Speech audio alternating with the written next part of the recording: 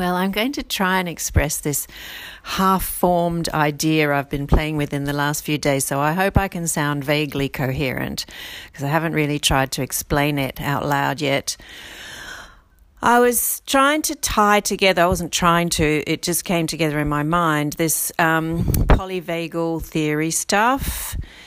All my readings on food and nutrition and other things that I've been doing lately, especially involving carnivore and oxalates and now thiamine or B1, and a book that I'm reading by Guy Claxton, and it's called Harebrain Tortoise Mind.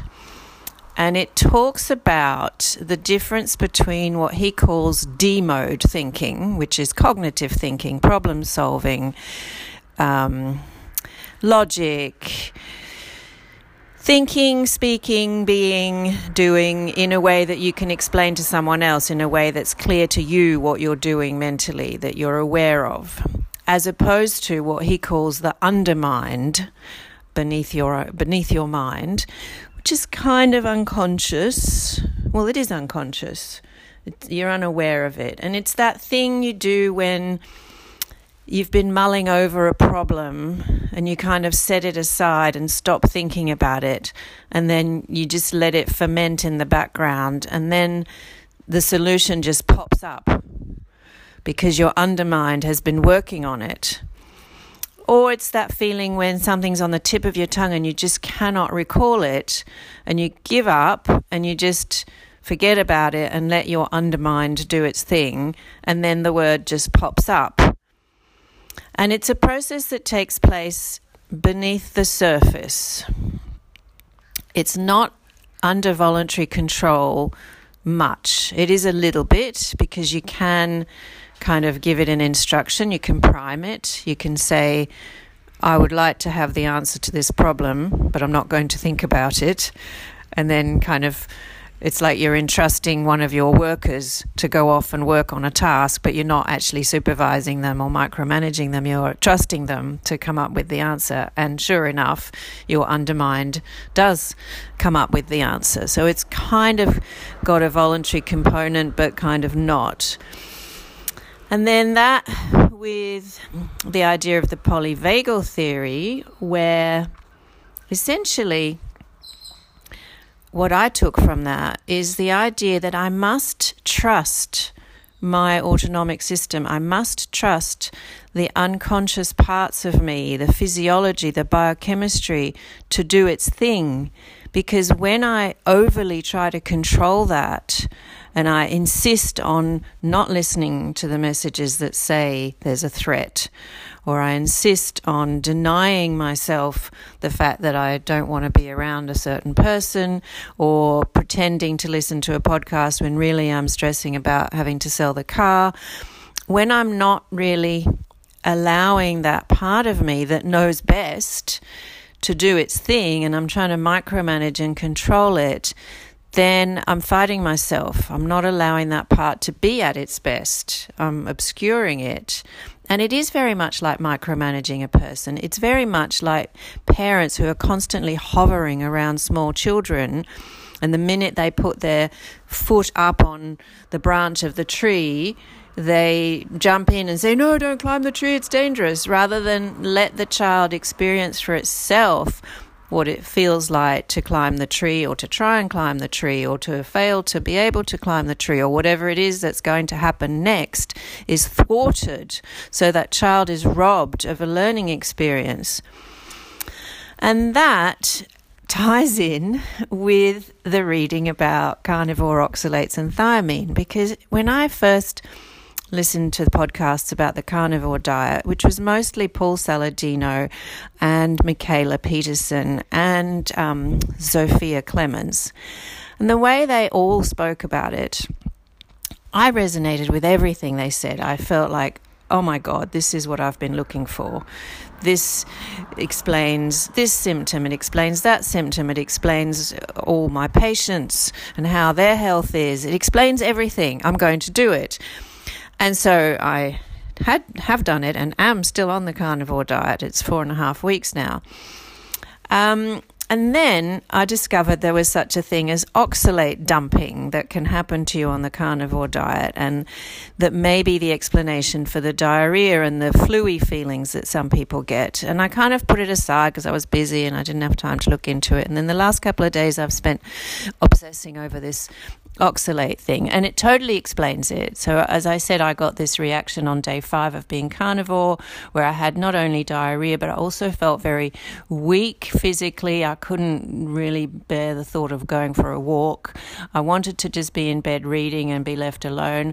Mood wise, I was kind of in a blank state. I was kind of depressed and anxious but also kind of indifferent. Couldn't think straight, and had this fluey feeling, like my body was aching, my muscles were aching, and as if I had a fever, but I don't think I really did.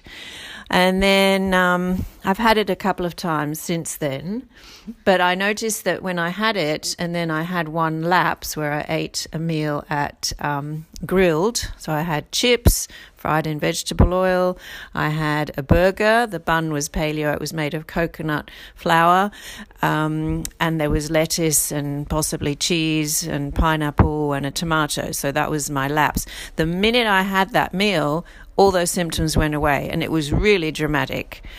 So that was interesting, and that's happened twice since then, because a week later I had another lapse, and a week later I had another lapse. They were very tiny lapses. I mean, one was 4 little gherkins, and the other one was like 2 carrot sticks and a piece of fennel and a bit of parsley. So they weren't big lapses, but they stopped the symptoms that had been coming back. Anyway, I found out that most likely is caused by oxalate dumping. So high oxalate foods are all the foods which, if you're in the paleo or keto sphere, are touted as healthy alternatives to the grains and the legumes, etc.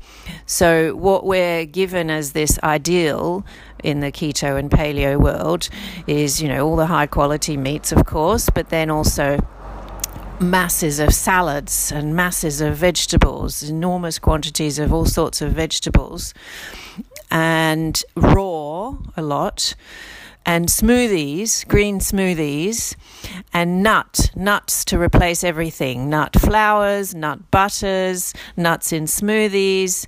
So it turns out that spinach is incredibly high in oxalates. Almonds are fantastically high in oxalates. Cinnamon, turmeric, black tea, green tea, chocolate, cacao, especially dark chocolate. The more high percent of cacao it is, the higher in oxalates it is.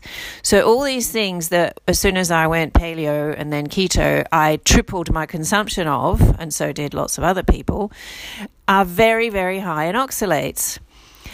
And oxalates are actually one of those food substances or plant substances which don't have any kind of hormetic effect, don't have any kind of benefit. They are purely and simply a toxin. But we're equipped to handle toxins, and we can deal with oxalates.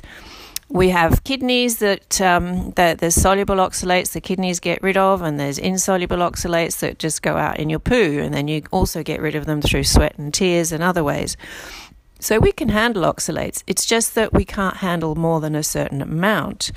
And so probably the okay amount is 150 grams per day-ish. But in one single green smoothie with, say, blackberries, cacao, and spinach and kale, there would be about 600 to 800 milligrams in one smoothie. So, and of course, if you have those paleo brownies, which are made with almond flour, you often need 2 cups of almond flour. Well, 1 cup of almond flour is like 220 grams of oxalates. So it's the fact that we're consuming these foods in a large quantity, and the fact that we're eating non-seasonally. So hunter-gatherers could not eat seasonally. They had no choice.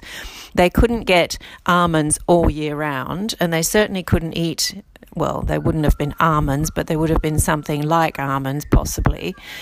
They wouldn't have been able to eat the quantity you can eat when you buy a bag of almond flour. There would have been just like an insane amount of time spent processing to be able to eat that amount of almond ground up. It just would never have happened. And so the fact that we're eating A, non-seasonally, and B, things that have been made in a factory that we would never take the time to make ourselves at home in those quantities and eat in those quantities, means that we're intaking vast quantities of plant chemicals that we would never normally intake in the wild. I mean, I'm sure this may be true of all sorts of other plant chemicals, but I haven't looked into them yet. So what do, these oxalates? They form crystals, just like an actual crystal, but very tiny. And once you've got past a certain amount that your kidneys are not capable of getting rid of as quick, if you've eaten more than what your kidneys can get rid of, they start to deposit. So these crystals deposit in your cartilage, in your fascia, in your muscles, in your eyes, in your lungs, in your joints, in your heart, in your blood vessels, in your thyroid, you name it, they deposit there. And then that keeps the blood level fairly low, because you can't have the blood level too high or your kidneys just start packing up. And it can cause kidney failure. People have died from oxalate poisoning, and people have gone into kidney failure from oxalate poisoning. And kidney stones are often caused by too much oxalates as well. But so your body's constantly trying to keep the oxalate level in the blood at the limit that it can cope with. And so if it rises above that limit, because we've eaten more than we can cope with, then it deposits in all these tissues and causes mechanical problems. This is like having sand in your joints and in your heart and your thyroid. So when you then go on a low oxalate diet, and by the way, carnivore is one example of a low oxalate diet, but anyone, even a vegan or vegetarian, can follow a low oxalate vegan or vegetarian diet, or just a standard Australian diet can be low oxalate. You just get the tables of how much oxalate are in foods and you follow a low oxalate diet. So it's not peculiar to being carnivore, it's just peculiar to being low oxalate. As soon as you stop intaking oxalate in those enormous quantities, your blood levels drop.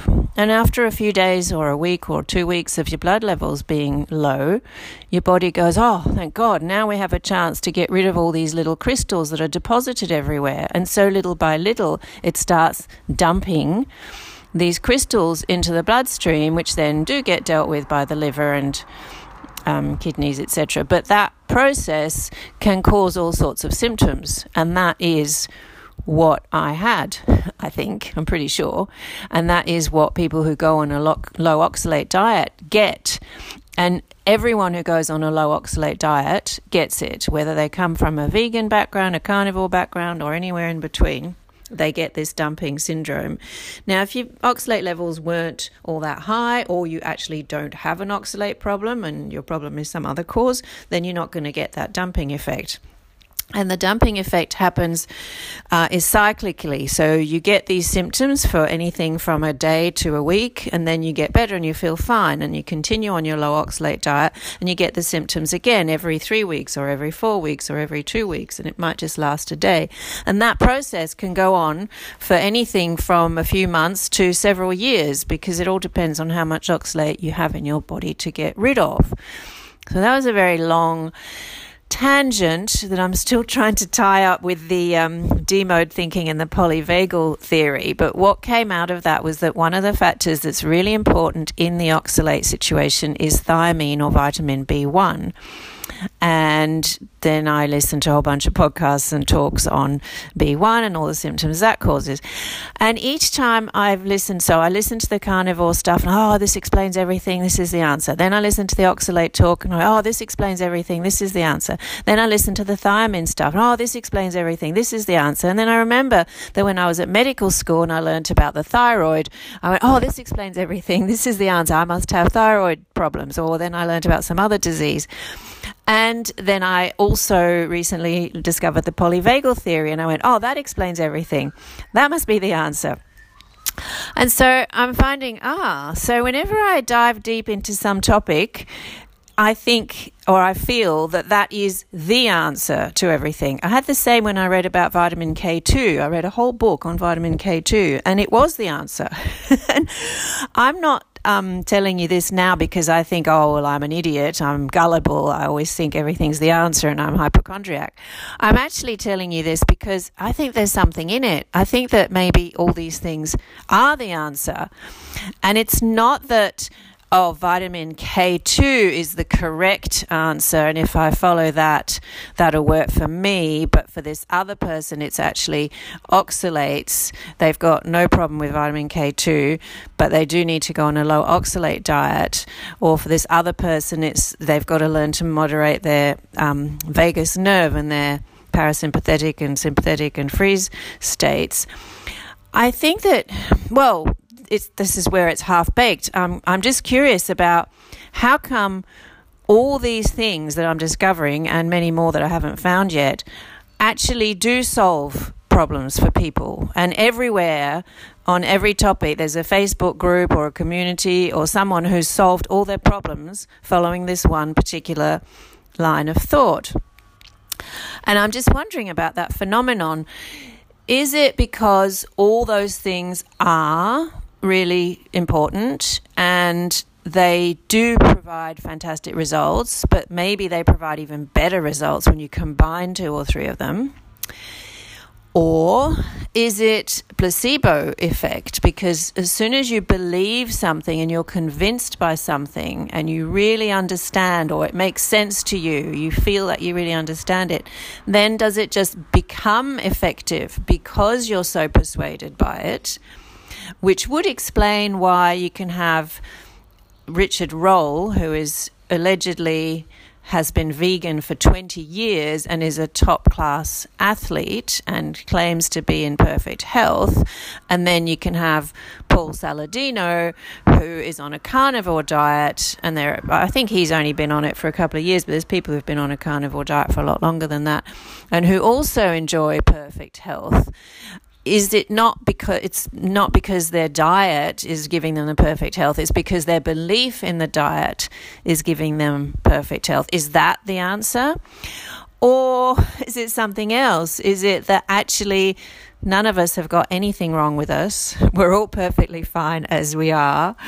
And somehow there's a great satisfaction in discovering a theory or an explanation or a path to follow, such as oxalates, thiamine, veganism, carnivore, polyvagal, whatever your choice of thing is. Or is it something in the process of following a path at all? Is it the difference between just living a random life where everything happens to you and living a life where you make certain choices based on your belief? And maybe it doesn't actually matter what your belief is and what your choices are, but just having a belief and making choices is the therapy. So I don't have a conclusion because I haven't got one yet. I just thought that was well, for me it was a pretty, I don't know, enlightening or curious. Well, not enlightening because I don't know the answer, but I'm really fascinated by the process and by what is it what is the explanation for I discovered one diet. I mean, when I discovered paleo, that was the answer to everything. And it really was. I mean, my health changed so much when I changed from eating a standard Australian diet to eliminating all grains and all legumes, although not obsessively, and vegetable oils, and increasing my consumption of quality meats and offal and fermented foods and bone broth. I mean, that's all I did. It's not even that dramatic of a change. And yet the changes I had in my health I can't even describe how it was chalk and cheese. I was fat, I was depressed, I had no energy, I had to have a nap every day, I didn't take joy or pleasure in anything, my joints hurt, I couldn't sleep, I was constantly anxious, and in 3 months I was a different human being. I'd lost 11 kilos. I was no longer depressed. I was no longer on antidepressant tablets. I still had some anxiety, but it was like so much better. I had so much more energy. I could laugh and have fun. I mean, I used to do those things, but I was just faking it. Now I could do it for real. I became more lighthearted. I had an optimistic view of the world. And I felt like I had control over my own health. I could choose what to eat, and that in my choice I could create a body, a mind, a self that felt good to be alive, as opposed to the one that didn't really feel good to be alive. And that was massive. So maybe that's what the key is. Maybe that's what the secret is. It's not necessarily what diet you follow or what choices you make or what habits you choose. Maybe the magic is in making choices, developing habits, deciding what you want and going for it in whatever way you have, in whatever way you read about, whatever way you hear about, whatever way works for you, that may be different for everyone. So maybe there isn't some ideal diet, movement pattern, etc., etc. I'm not sure if that's true. I think there are things that are more ideal than others. I mean, I don't think anyone would argue that plutonium is harmful to human health. And if you live next to plutonium, you're probably not going to do as well. Now, if you live next to plutonium and you meditate and move really well and have a great mindset, you're probably going to do a lot better than if you live next to plutonium and you throw your hands up and say, oh my God, life's terrible, I'm going to die. So I think the answer is going to turn out to be it's a combination of things. It's a combination of factors. But it was a topic that occurred to me, and I hope I've made some sense. And I would really love to hear other people's views on what I said and this whole issue. Anyway, I'm going to have a great day, so I hope you do as well. See ya.